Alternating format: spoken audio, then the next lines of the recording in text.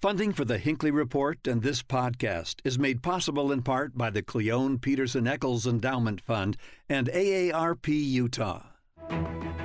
Thank you for listening to the Hinckley Report, your weekly political roundup.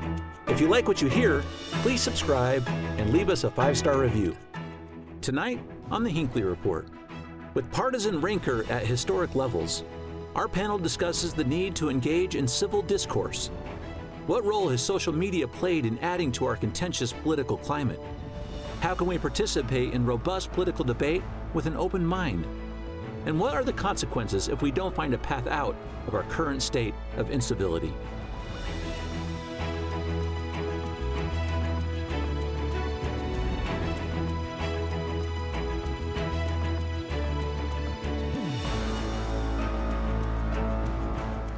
Good evening, and welcome to a special edition of the Hinckley Report. Tonight, we're going to talk about the need for civil discourse. I'm Jason Perry, director of the Hinckley Institute of Politics. Joining our panel tonight, Ronnell Anderson-Jones, professor at the S.J. Quinney College of Law at the University of Utah, Gary Herbert, former governor of Utah, and Boyd Matheson, host of Inside Sources on KSL News Radio. Thank you all for being with us this evening. Such an important topic. This is our Thanksgiving holiday. People are at their homes, they're gathering with family, they're gathering with friends, and sometimes we talk about how we shouldn't bring up the issue of politics. And I want to talk about that for a minute tonight because it's such an important conversation to have, not just about what's happening in politics, but where we go from here. How do we continue to have these important conversations in the places that matter? I want to start with you, Governor Herbert. As an elected official, you've been in the middle of lots of issues on both sides of this. Talk about civility itself, where you've seen where it is and in the past and where it is now. Is it getting better? Is it getting worse? Most people tell you it's getting worse, and I think it kind of rises and falls based on issues and where you're at geographically. Local government, I don't think there's as much rancor. In Congress, there's a lot of rancor. And I think the stakes seem to be so high in Washington, D.C., playing who's king of the hill, that it becomes a lot more emotional. And it's win at all costs. And it's us versus them, and them is always the enemy. Wow, boy, that's such an interesting commentary about what might have happened. I want to give you a couple kind of polling results from places like the Washington Post that kind of sets the stage for exactly what Governor Herbert just said.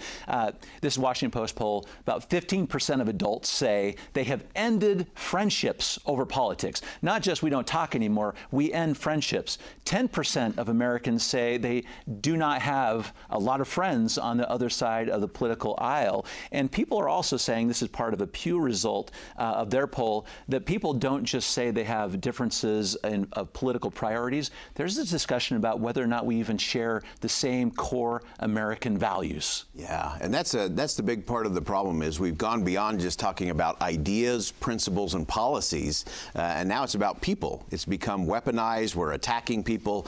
I think more than we have a political polarization problem in the country, we really have a contempt problem in the country, which is if we disagree on something politically, you're worthless. You're no good. And that way, I can blow up your Facebook page, I can melt down your Twitter feed, and I can still feel good about myself and go to church on Sunday and feel real good about everything. And so it's this idea that it's the people are worthless because they're different than I am. So I don't have them as friends. So I can attack them.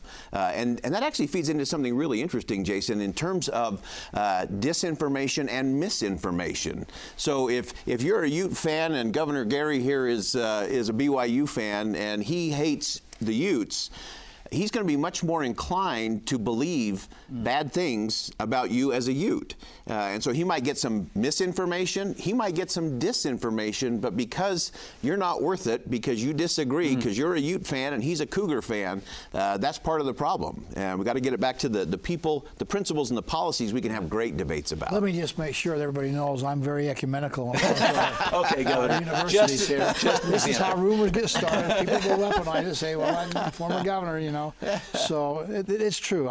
We, in fact, do look for something that allows us to feel better or superior than the other side. And unfortunately, that takes it to levels of personality, personal attacks. And it is, I like what Boyd said, it's contempt we have a contempt for your points of view, and that justifies whatever I need to do to win the fight and the argument. Ronnell, bring a couple of these points back together. I know you're an expert on First Amendment. You're an expert on what's happening in social media itself. Talk about that line of contempt as it does relate to, I think it's an important conversation, misinformation versus disinformation, because we can find all of that, particularly online. Yeah, a big piece of what's happening in the social media sphere is that social media platforms and their algorithms are designed to generate interaction and engagement. And often that engagement they found is sort of most likely to come about when people are in a state of fear or are in a state of anger. And so algorithmically, we're being programmed to click and like and engage with material that is extreme. And so part of what's happening here that both of these folks were just mentioning is that our tendency to vilify folks on the other side of the political spectrum may be amplified by the fact that our exposure to folks on the other side of the political spectrum is being curated through this very strange lens, a lens that suggests to us, that serves up to us some of the most extreme examples from that other side of the spectrum. So if you're a Republican and the only Democrats that you ever see in your feed are sort of curated to anger you, or if you are a Democrat and all of the Republicans that show up on your Twitter feed are people who are the most extreme, who are saying the most offensive, most outrageous principles, and you generalize from that, then suddenly your sense of what all of those folks are like is quite skewed, and that sort of vilification gets compounded. Yeah, I think it's so interesting. I love what Ronnell has said in terms of that algorithm and how we just kind of get deeper and deeper into our own echo chambers and our own things. But there's also in the algorithms a rewarding of the extreme behavior, because you will get more clicks, you will get more hits, you will get more campaign donations if you go to the extreme. Senator Ben Sasse from Nebraska described some of his colleagues as spending their days in what he called performative jackassery, just to make sure they could get one more click, one more like, one more hit on a cable news network, and so that's part of the problem as well. So part of it is the algorithm problem. Part of it is what we keep clicking and digging deeper into our echo chambers. Well, I would add to that cable television, the rise of cable television this last generation, 24/7, advocating whatever their position may be. And so that reinforces the overgeneralization and the stereotypical aspect of whether you're Republican or Democrat, whatever your party persuasion is. And they do it, why? Because it increases ratings.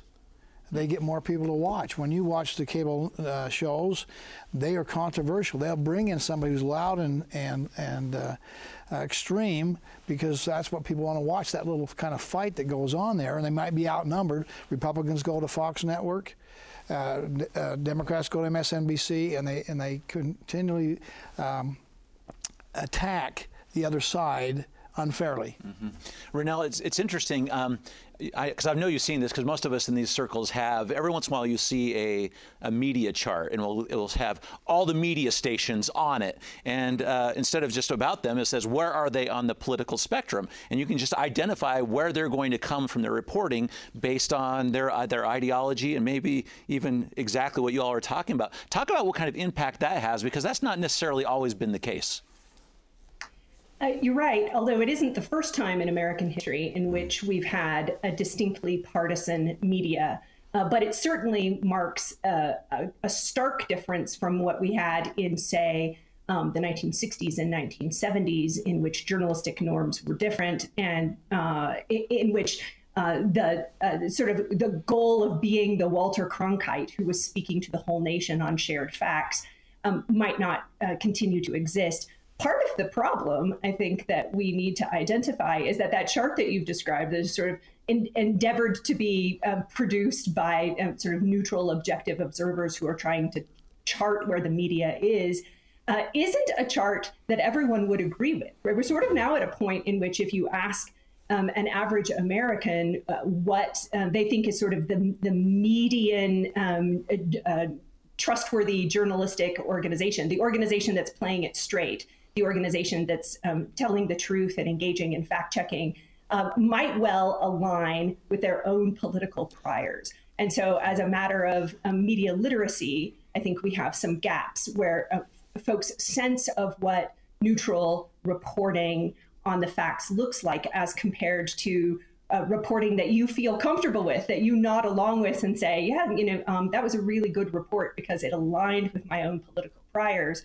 I think we're at a place now where there's a fairly significant divide amongst American media viewers on that front. So, Boyd, member of the media, you got a rebuttal of any sort here? No, I'm just going to give a big amen to what Ronell just said, because what we want to hear a fair, unbiased opinion as long as it validates my own, and that's part of the problem. We have to be. One of the things that I fear most in our democracy is if we stop being curious. I know we never equate curiosity and freedom in the Republic. I think curiosity is everything. Because if I'm so locked into hearing only what I want to hear about whatever the issue is, and I stop listening to anything outside of that, we have a real problem in our constitutional republic. And so that willingness to be curious, to listen, even if you disagree, to be able to listen and not have to argue it, not have to have a tit for tat, talking points kind of thing, but actually just listen. I had a guy on my radio program this week that was a socialist. Now, we disagreed on a lot of the policy issues for sure, but we didn't debate it. We listened, we talked, and we actually found, as we always find, that in things that really matter, they really matter to all Americans. They really do, and we can have that conversation. Rabbi Lord Jonathan Sacks is a great example of this. He passed away about a year ago in Great Britain. He once had a series of conversations with Amos Oz, world-renowned atheist. And people said, why would you do that? He attacks everything you hold dear. Every principle you believe in, he attacks it. So they asked the rabbi, they said, Rabbi, what are you going to do? Go down there and convert him? And he said, no, I'm going to do something far more important. I'm going to listen to him. And they had a series of conversations around Great Britain that were absolutely fascinating and fabulous because it was a listening experience, not an agreeing, but it was a real model in terms of how do you elevate that conversation. Governor, it's such an interesting point, and I want to take a little aside of that too. It's the listening part and the understanding, but sometimes what happens because of what we just described is we stop talking about those key issues altogether. It's one thing to be listening. It's another thing when we feel like we can't even talk about the issues for fear of what might happen because we do. Well, sometimes we're so ready to put the argument out, we don't listen and hear what the opposition or the other side's point of view is going to be. I made it a point to meet with the Democrats once a week when we're in legislative session to hear what their ideas were. Nobody's got a pipeline the almighty that's always right on every issue and on every occasion. And again, we found out that we're friends, and guess what? We found out we're all Utahns and we're all Americans. And that's the common thread we have. We probably have almost exactly the same goals and desired outcomes. We may differ on how we get there, what's the pathway to get from this point to that point to get the desired outcome. And that's okay, that's a healthy debate and discussion. But the fact that you have a different point of view or a different way to get there does not mean you're a bad person. And we forget, again, we're all on the same team. Mm-hmm. Yeah. And we also forget that the original founding fathers never envisioned, political parties. That's kind of tended to polarize. We found out shortly, if you can get a group of people to see your point of view and we all glom together, we got a little more power, and so parties were born. But the Founding Fathers envisioned us to be independent thinkers, to represent the people the best we can, to have our own ideas and what we'd put forward. But now we've polarized so much. There's very little overlap. Boyd's been back in Congress, and if we had the House of Representatives, about 435 members that are there, we used to have about 125 overlap, meaning that the most liberal Republican was to the left of the most far-right Democrat, about 125. So compromise was part of the effort. Senate the same way. Today it's about 7 in the House and probably 0. Joe Manchin maybe the 0 point, and the opposition between. So we don't have the overlap, and we forget the Founding Fathers, by the way, used compromise to get good results. Ronell, did you have a comment before I ask you a question? I do. I think one of the things that we have to actually sort of squarely tussle with and tether our conversations to is the fact that notwithstanding the really admirable efforts on the part of folks like Governor Herbert to have that sort of one team mentality, the data today makes very clear that that is not the way that politics are operating. And in fact, that most voters are motivated by loathing and hatred more than they are motivated by loyalty to a particular party or even to loyalty to broader policy preferences or principles. That is, most people align themselves politically on the basis of some others, right? They're looking out at sort of shared hatred for an out-group rather than commitment to an affirmative agenda for an in-group. And there are massive consequences to a democracy for that kind of shift. And there are consequences that I think we probably should have some serious conversation about. I mean, one of the most significant of them is that what this means is that the tone with which we speak about the others stops to matter. We stop holding our own in-party representatives responsible for the tone that they take. And we also stop holding them responsible for sort of general principles of governmental accountability that we ordinarily presuppose in a democracy at the ballot box. So if I voted for someone purely because they have a shared hatred for the other party, they share my enemy, and they're angry in the same ways that I am, then there's some decent chance that I will not be motivated to hold them accountable if they are dishonest or incapable or inappropriate down the line, because their honesty and their capability were not the reasons that I selected them. I selected them because they wanted to own this other side. And that's a real problem for the sort of core principles that we think of as being in operation in a democracy. I think where Ronell's headed is so important. I refer to it as the Dennis Rodman syndrome. Dennis Rodman was wild, crazy, played for the Detroit Pistons, the Bad Boys. Everybody hated Dennis Rodman, and no one hated him more than the Chicago Bulls. They detested his hair, his antics, his dirty play, and they hated him right up to the point he became their Dennis Rodman. And then even though they didn't like his honesty, integrity, or a lot of the things that Ronell's pointing to, they knew they were going to get rebound steals and wins as a result. And the same thing is happening in our politics, is that, yeah, they're horrible, they're terrible, they're awful, but they're my horrible, terrible, awful. And that's part of the problem. And then the other issue I think that Ronell's pointing out that's so important is that it's, as long as Congress can convince us that we're too divided to deal with health care or immigration, that keeps those in power in power. Dictators, thugs, and bad guys have used division as a way to maintain power for centuries. It gives Congress an excuse to do nothing. It gives presidents of either political party the excuse to do things by executive order, and then we end up with all this turmoil in the middle. Most of the divides in Washington are those in power and those who are not left and right. Those in power against everyone else. And so we have, as Ronell pointed out, we have the fake fights, the false choice, and everything leads to what? Fundraising for political campaigns, wedge issues to run campaigns on and gain more power. And ultimately, that's a we the people problem. And I think that creates a downward spiral. Yeah. We continue to be more separated and more distant, and lack of respect and contempt for the other side. I think part of it, too, is as human beings, we're emotional people. We have a whole spectrum of emotions we go through each and every day. This is a way to direct those emotions in a negative way against the opposition. And, clearly, as we see taking place, and I think it's not as bad at the local level, not as bad at the state level, and a lot worse on the national level. And with people being anonymous anymore, social media.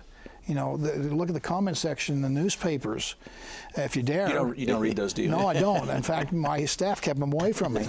But thank you, Jason. Good staffing. That's good staffing. But it was just, even the newspapers. I remember talking to Dean Singleton of the Salt Lake Tribune, and he had no idea what the comments were being said. and they were making comments about him. Some actually used his name as if he was making the comments. There was no ability to track, and people are very mean when they're anonymous. So social media is another aspect of this that I think is hard for us to understand. Rennell, this is an area of your expertise and what you've studied as well. So get to this idea that we've all just been talking about here and what happens in these social media groups. And some of them are even private. We don't even know all of that. Just people that think the same way, talking to other people that think the same way. As you've surveyed what's happened in this space, is there any light that you've seen here? Some recommendations or thoughts that you've had about how you kind of break out of those areas where you're kind of just in a position where you need to hear the other side a little bit? Yeah, I suppose I have a platform level recommendation and a people level recommendation. The people level recommendation mirrors the sorts of things that Boyd's been saying to us, that people need to make an individual self-assessment about whether they are exploring ideas and principles and policies outside their own initial preferences. The brain chemistry data tells us really clearly that we are all susceptible to it. Everybody's really eager to say that the other folks are susceptible to it, and it's more difficult to acknowledge that you yourself might be susceptible to it, and to try to expose yourself to a wider array of media inputs than you currently are exposed to. On the platform level, I actually think the very first most important step towards solutions here is to get more transparency from some of the largest social media platforms about what actually is happening there, what the ways in which their human and algorithmic content decisions impact us. I think a lot of folks don't know exactly why things show up in their feeds, why the sort of pattern of engagement that they have online produces them the information that it produces and pushes them towards extremes that they might not otherwise have engaged in. And part of this is because big platforms like Facebook haven't made that kind of data available to journalists and researchers who are interested in exploring those consequences. And being able just to have the information, a good first step would be learning how this new media landscape does in fact impact our public discourse, how decisions are being made that impact us in ways that aren't perfectly transparent to us. Could be a really important first step to solving some of the problems, or at least having the right kinds of conversations about how to solve the problems in public communications today. Governor, these are just such interesting points, and it makes me wonder a little bit. As we say, you need to expand the net, and you need to start looking at other places and try to make us so there are ways for us not to just get fed what I want, the ultimate in confirmation bias that I already have. But it makes me wonder whether or not the system right now is the way it's working. There's even a benefit, like for you to be that person that's doing that as an elected official. I mean, is there any reward? I mean, if it's really just fear and anger that drives people, like Rennell was talking about a second ago, and that's what we're being fed, can you win? Can you be the elected official that wins if you don't engage in it? Well, I think you can. I think the old adage, birds of a feather flock together, as it pertains here, was people kind of find their little groups, and somebody emerges as the leader, and they like that and say, hey, come one, come all. I think it's a lot easier than having to think. If we can get an emotional charge that you're the enemy, it's us versus them, and we're going to win at all costs. We justify what we do, the end justifies the means, and that's a lot easier than having to debate on the intellectual side and actually think and reason on pros and cons of what actually would be good policy that's good for everybody, all Americans, not just for our side to win and plant the flag of triumph. So I think it is possible. I think actually in Utah we do probably a much better job than other parts of the country, but we're following the trend, and we need to be careful. And by the way, the division is not just left or right; it's left. It's right, and we have people say that there's 3 or 4 Republican parties now in Utah, maybe 2 or 3 Democrats. There's not as many Democrats, but the divisions are subtle but are real. And somebody picks up the flag and says, "Follow me," and we just get more and more divided. In our last couple of minutes we have, I really want people to watch this show and they go to have their dinners and they're hanging out with family to have some kind of guide, some ideas about how they can have these very difficult conversations, because it's clear from this conversation we need to keep having them, and it might not be the easiest thing to have them. Boyd, a couple thoughts for people about how to model civic dialogue. I think one of the first things you have to do is avoid instant certainty. Once I decide I'm right and you're wrong, the conversation is essentially over. You should also keep in mind, just because you can say something does not mean you should say something. So we do want our freedom of speech, to be sure, but just because you can doesn't mean you should. And you don't have to argue every point. Let it go. And another great rule is, if you must speak, ask a question. Not a sarcastic question, a real question, and then be willing to listen to the response. And it changes the tone, it changes it. And what we have to realize, the governor pointed this out so well, we have so much in common. The vast majority of people have so much in common. We waste so much time on extreme issues by extreme people on extreme measures, where the vast majority of the country really want to have a different kind of conversation. They don't quite know how to ask for it or where to look for it. It's not going to show up in a Pew Research poll, but when they experience it, it's like oxygen. And it's like, yeah, I want to be part of that. And I think the vast majority of people around your dinner table, around your Thanksgiving table, you can find it. You have to look a little harder, and you got to be a little more open to, am I willing to question my own ideas? Am I willing to consider for a minute, I might be wrong, heaven forbid? If you're willing to do that, ask questions, listen, not have that instant certainty, it creates a completely different dynamic for an elevated dialogue. If we have some of these principles in mind when we're together this weekend, it allows not just for us to understand the issues better, understand our families and our friends a little better. It's Thanksgiving. Let's think about all the things we're thankful for. That's right, we have Governor. some common ground there, and talk about things we're thankful for. And really, we've got a lot of great things to be, in fact, grateful for. And we're blessed people. As always, you get the last word, Governor. Thank you all for your comments tonight. Thank you for listening to the Hinckley Report. If you enjoy this podcast and want to help more people find out about it, please rate it and leave us a positive review.